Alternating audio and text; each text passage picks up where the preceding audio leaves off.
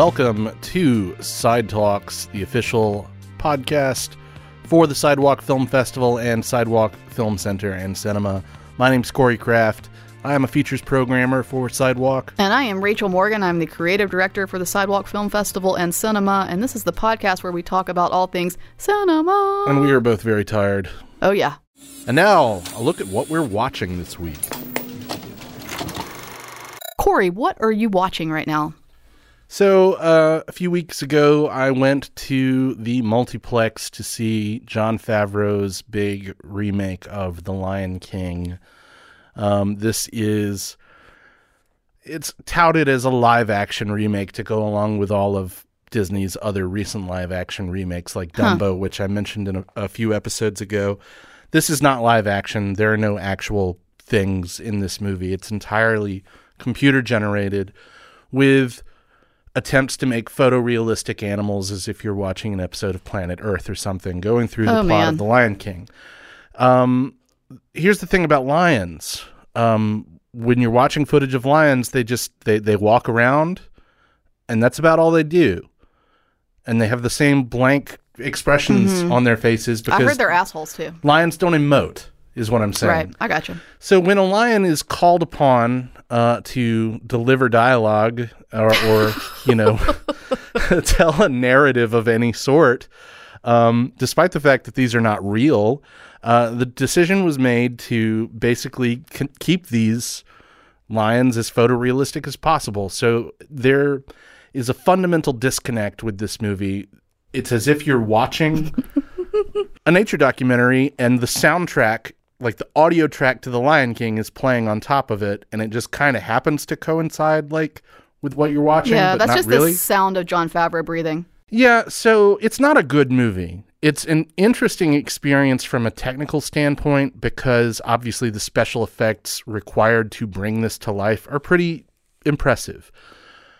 But that disconnect is impossible to get over. And the voice performances range from pretty good, Billy Eichner and Seth Rogen are Timon and Pumbaa, and they're fun, to outright terrible. Wow. Beyonce is terrible in this movie. You're about to get your ass whooped. Look, I think this is a good time to pause and ask Boutwell when they edit this to put a lion roar right here just to give people a minute to breathe. Look, I mean, come at me, because y'all know she's Queen Bee, whatever, but she can't act, and she didn't have to act. Why is she doing it? Just make music that everybody loves. Just do that. Don't act. Oh, I'm so happy that I'm right now no longer the least favorite. I'll be the least favorite. You know it's true. Look into your heart. Besides, she has 8 lines of dialogue in this movie as adult Nala, and she's just basically like, Simba, you've changed. Come back where you belong. Was she not getting paid enough? They didn't pay her enough? They backed a truck full of money up to her house. That's not enough, Corey. So anyway, it's, by the time this episode comes out, probably the highest grossing movie ever made. Which means something about its value. Yeah. But so I was sitting at the little bar area at the Theater in Vestavia waiting for a movie to start last night, and a crowd of people came out of The Lion King. And, I had heard things like, well, it wasn't bad, but... And when you say it wasn't bad, but what you mean is it was bad. I just don't know how to explain why I think that yet. Right, sure.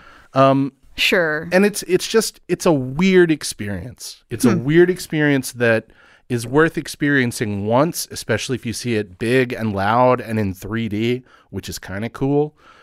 But it's not The Lion King. If you like that, watch the original. That's what it's there for. That's your take on almost every remake, though. I will say that. I'm not saying this isn't a bad film. I'm just simply saying that you're kind of like, just go back and watch the original. You have to do something really interesting with the material to justify a remake. If it's line for line and almost shot for shot like this is, it just begs the question, why? Sure. Other than, because we got your money, you stupid dumbass. Right. That's why. And sure, okay, I guess that's a reason. Because they did. Well, they Joke's did. on They me. did. They got a lot of people's money. They got they have to fill that truck that backs up to Beyonce's house. Gotta get that lion money. For those 8 lions.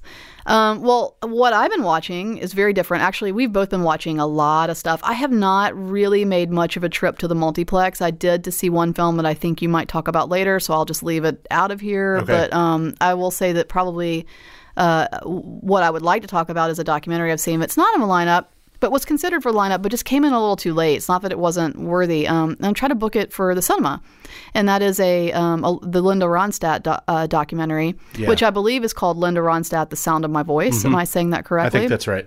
And it is very good. Granted, I really like Linda Ronstadt a lot. I find her, I do think they spend a good bit of time sort of talking about how she is a cover artist, but one that is transformative and really takes music and makes it her own. And I got to hear musicians talk about that process in a way that I thought was really interesting, because I am not a musician. Surprise, I know y'all have heard me sing the What's This Shit, and you're like, wait, what do you mean you're not a musician? But I'm not. And so it was really interesting to hear musicians talk about sort of that process of like, what is a cover and what is transformative. And I appreciated that a lot. And then she talks a lot about the sort of what it means to her to sing, and her roots and why she went into doing mariachi music, and all that is really intriguing and fun. And the archival footage of her like performing in a Cub Scouts uniform and all that is lovely. Dolly Parton is interviewed, which I love too, and says like typical Dolly stuff, like, Linda always wanted me to hit these notes. I'm doing a Dolly voice right now. She always wanted me to hit these notes, and I can't. I'm like, I just open my mouth and sing, but boy, it sure does sound good. And I can listen to Dolly talk like that for 90 minutes. Sure. But she's in there, and it's just a lovely look at a performer and her life and what it means to sort of lose that thing that you do. And she talks again about sort of singing with Dolly Parton and the sort of experience of when you sing with somebody, and of course your wife is a singer, so I'm sure you know more about this than I do, but when you sing with someone and you're harmonizing and you can live through their voice. And I've never heard anybody talk like that about singing, and so that was a real treat. And so I highly recommend this documentary. I'd love to see it. We should book it at the cinema. I agree. And now we'd like to welcome Charlie Brown Sanders III to the studio for his segment, Film History Minute with Charlie Brown. Today I'm going to talk about Giant.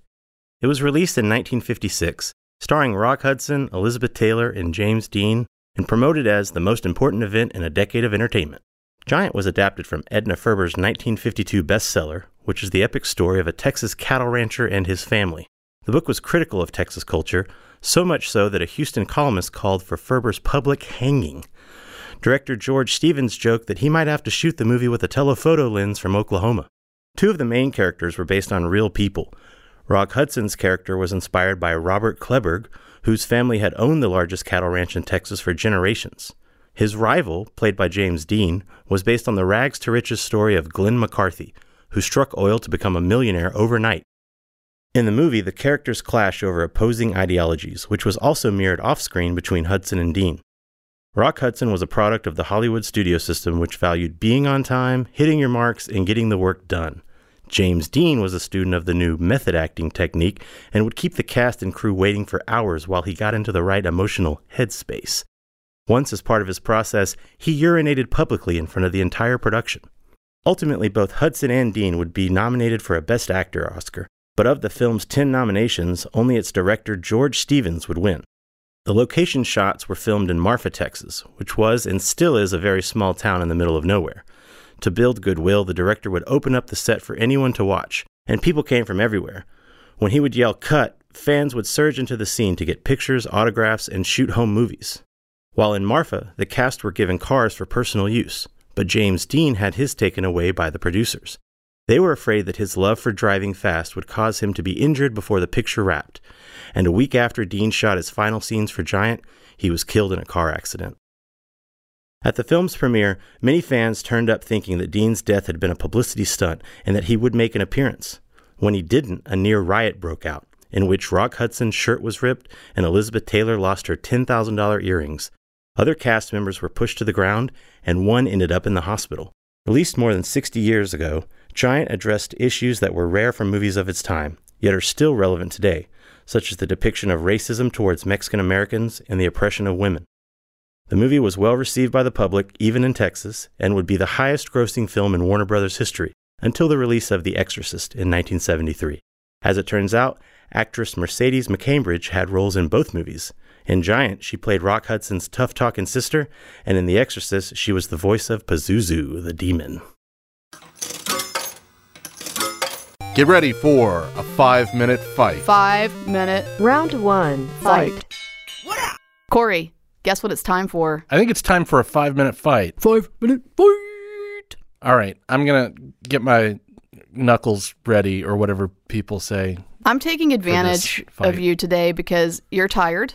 We're all tired. I'm tired too, but you're tired, and this is one that you would normally be very aggressive about. So I am, It might get pretty heated in here. I think the timing's right for me. Sure. Have you started the clock? Are we good? Started. Good. Go. Leonardo DiCaprio is a very, very good actor. You disagree. Yes, I do. I'm going to tell you why you're wrong. Other than the fact that you're just self-evidently wrong, and his I already know I'm performances gonna are lose. enough evidence. I already know I'm going to lose. I get it. Everybody loves him. We mentioned this in the office, and everybody attacked me like I was just the most evilest thing ever. Let's get this first part out of the way. The guy as a human being is a douchebag. He ran around earmuffs in a thing called the Pussy Posse and is like sexually harassed women left and right, including Elizabeth Berkley. Like, who does that? So the guy's an asshole with his little pussy posse running around. So that's just out of the way. So nobody needs to attack me because we do not need to defend this man. He's a jackalope. That's just for starters. But also, he's the same character in every single film that he is in. Now, I know I'm going to lose it. I know people are pissed. I know they're like, what the heck do you know? But he sucks. I feel like I could just sit here in complete silence for 4 minutes and 30 seconds, and I would still win. What if I have said this before, and I'll say it again? If you hold up a performance in something like Wolf of Wall Street, and you put it next to something like, his performance in any number of other films, it's the same performance. Down to that stupid little dance. Totally disagree. I think that he has given all manners of performances in a lot of great movies. Revolutionary Road, Titanic, Catch Me If You Can, it's all the same character. No, it's not. Basically. No, it's not. Tiny little tweaks. At that pay grade, it should be good. It should be flawless, and it's not. You seem to have, maybe I'm generalizing, but an issue with actors who coast on the one thing that they do well. Tom Hanks. Yeah, you know what? You're right. I do have a problem with that. At that pay grade, why am I not looking at actual performances? Why am I seeing the actor and the character over and over and over again without any nuance, without any interesting, with the same, like even that same little slimy little dance that he does comes into multiple films. I don't understand how you don't find nuance, though, in so many of these performances, The Wolf of Wall Street among them. I wonder why I don't, because it's not there. I will put that performance up next to 10 other performances, and it's like, you have the crazy-ass IMDb brain, and so I know that you're going to be able to pick out the difference, because you'll be like, well, his eyeshadow in that particular scene, you would be able to get down to like the penny with him, but I am just saying that the average person could be like, ooh, I actually don't know what Leo Bit is. Maybe it's the one from The Great Gatsby, because he's wearing a suit. Oh, wait, no, it could be him as Howard Hughes in The Aviator. I can't tell the difference. And you know what? They were like, who can we get to play Howard Hughes? I don't know, but you know who plays a great Leonardo DiCaprio? Oh, I do. Leonardo DiCaprio. He is not Howard Hughes in The Aviator. He's not. I think that's one of his, if not his best performances. He's just gliding, as you mentioned. He's gliding in there as Leo. It's appropriate for The Aviator. He doesn't. Why is it appropriate? He's playing a person who actually lived. I was just pointing out the pun of the gliding. Oh man, we are tired. We're so tired. We are really tired. Because really the only argument is like, no, he's actually good, and I could point to so many movies that he's anchored with his sort of movie star presence. Christopher Nolan's Inception, Scorsese's Shutter Island, which might actually be his best performance. I love that movie. Gilbert Grape is his best performance. He peaked and he ended right there, and everything else just became Leo. Really, it did. And I get people are like, he's sexy, fine, hot. And he hasn't aged. Okay, great. Leo's sexy, fine, hot, and hasn't aged. He can afford all the Botox in the world. He can afford the best moisturizer in the world. He can afford the best girlfriends in the world that are all in their 20s. Wonderful. We love Leo. Don't touch Leo, but he's an asshole. And he's not good at what he does. Divorcing the fact that he may or may not be an asshole from his on-screen performances, though, I think every single one of his on-screen performances is solid to good. Many of them are great. I disagree.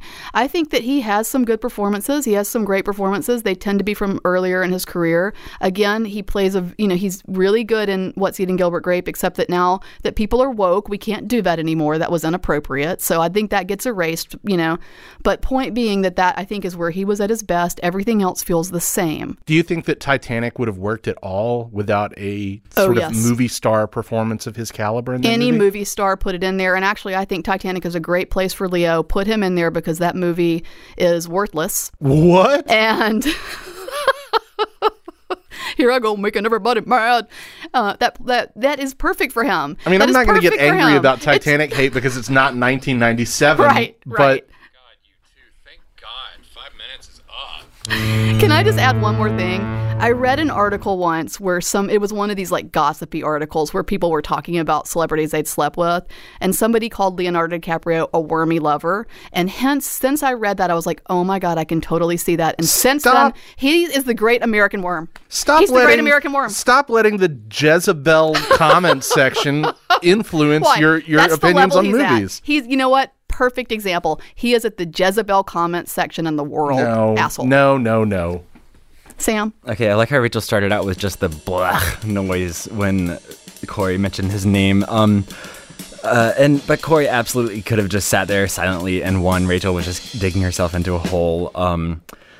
And Rachel, like they said, has a problem with actors who do the same thing each time, which is totally understandable, and I think I do too. But Leo is just not one. He for sure has more nuances than Tom Hanks or Clint Eastwood. And so for Corey's gliding pun with the aviator, that's like plus 5 billion points. Just shut it down right there. And Rachel, let's say minus like 5,000 for even trying to take down America's second sweetheart, Leonardo DiCaprio. First being Tom Hanks, obviously. And is he an asshole? Yeah, sure. But the argument is whether he's a good actor and whether his movies are good. And the answer is for sure yes. So there you go. And now, fast film terms. Fast film terms. Wow, that was very fast. Fast film terms. That was also fast. Got one for you. Okay. What is above the line? Do you know? Yeah, above the line refers to the principal creatives on a film set, actors, directors, producers, cinematographer. Yeah, and the lead actors, not the extras, right? Yeah, not the supporting actors or even like the day players. And so if you contribute to the creative of a film, then you are considered above the line. And it literally comes from back in the day when they would draw a line, and maybe, some folks still do this, a line across the budget, and, those expenses that contributed to the creative process were above the line in the budget. So below the line refers to gaffers and production assistants and extras in the film, folks who, while they're very important, it is not intended to be an insult, but while you're very important, you're replaceable. Skilled technicians. But I've got another one for you. Yep. What's a call sheet?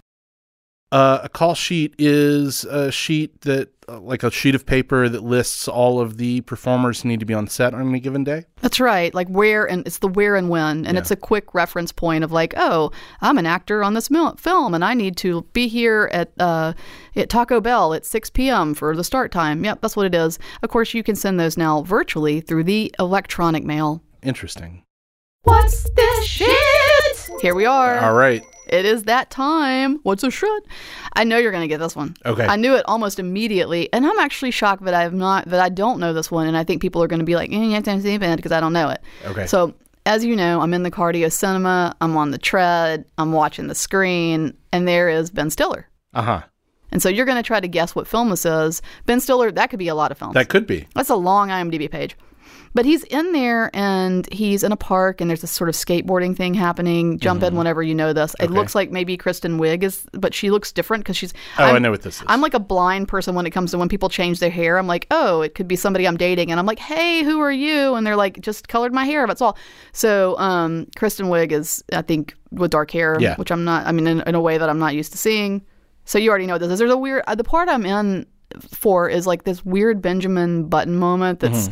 It's kind of like too gross to be funny. I found it to be too gross to be funny. So what film is this? This is The Secret Life of Walter Mitty, the remake that he made a few years back. He stars in it and directed it. Is it good? No. Yeah. It's nice looking. It's got moments, but no. Okay. It's kind of a weird Benjamin Button kind of weird, gross thing throughout. Interesting. Like, it was kind of funny. I laughed a little bit, and then I thought, boy, this is just so disgusting to me that I don't... Like, something about it just really struck me, which kind of describes Ben Stiller. Really? For me. I generally like him. I do too, but I'm also kind of grossed out by him for some reason. That movie is an odd one. Yeah. Yeah. Well, there it is. You knew what's this shit?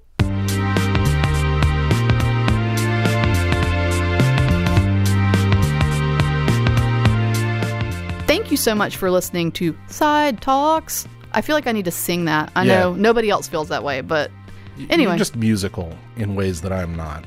I know. It's so true. Anyway, we're your own personal Leonardo and Tobey Maguire. Wow. Ugh. You're supposed to say other stuff now. I know. I was just kind of taken by that. Who's Leo? Who's the Great American Worm? Not it. So I'm Toby. Okay, Go ahead. Sure, I'll take that. Check us out on social media if you care to. If you dare. At Sidewalk Film on Facebook, Twitter, Instagram, all manners of other social media. Side Talks, of course, could use your help. Spread the news about us. We'd like to grow our listenership from a listenership of dozens to a listenership of a few more dozen. Millions and millions. Yeah, we need to take the podcasting world by storm. So if you don't mind, go on iTunes or wherever you listen to this and give us a review, maybe a rating. Tell everybody how entertaining we are or something. We pay for those reviews. Now, we do not pay much. We are very, very broke, if Is you this haven't ethical? noticed. But it's not. We are not. That is not our... Ethics are not really our world. Fair we enough. will give you money. We have very little money to give, but I will give you like a silver dollar and a hug. Also, you know what? Support Boutwell Studios. They are wonderful. They make us sound really good. Well, I mean, as good as we can be made to sound. Especially on a day where we just kind of shambled in and we're just like, where is it? Nap time? What's going on? It's like, no, there's a microphone. Go in front of that. I'm living on a diet of pizza and coffee, and it's gross. So they look at us through this glass and have to tolerate that. So Boutwell Studios is wonderful for that reason, and of course Splash 96, who does our music. We love them as well. Yes, great theme song. So thanks very much for that. Thank you for listening. Boutwell Studios Podcast Division. Your words, our expertise.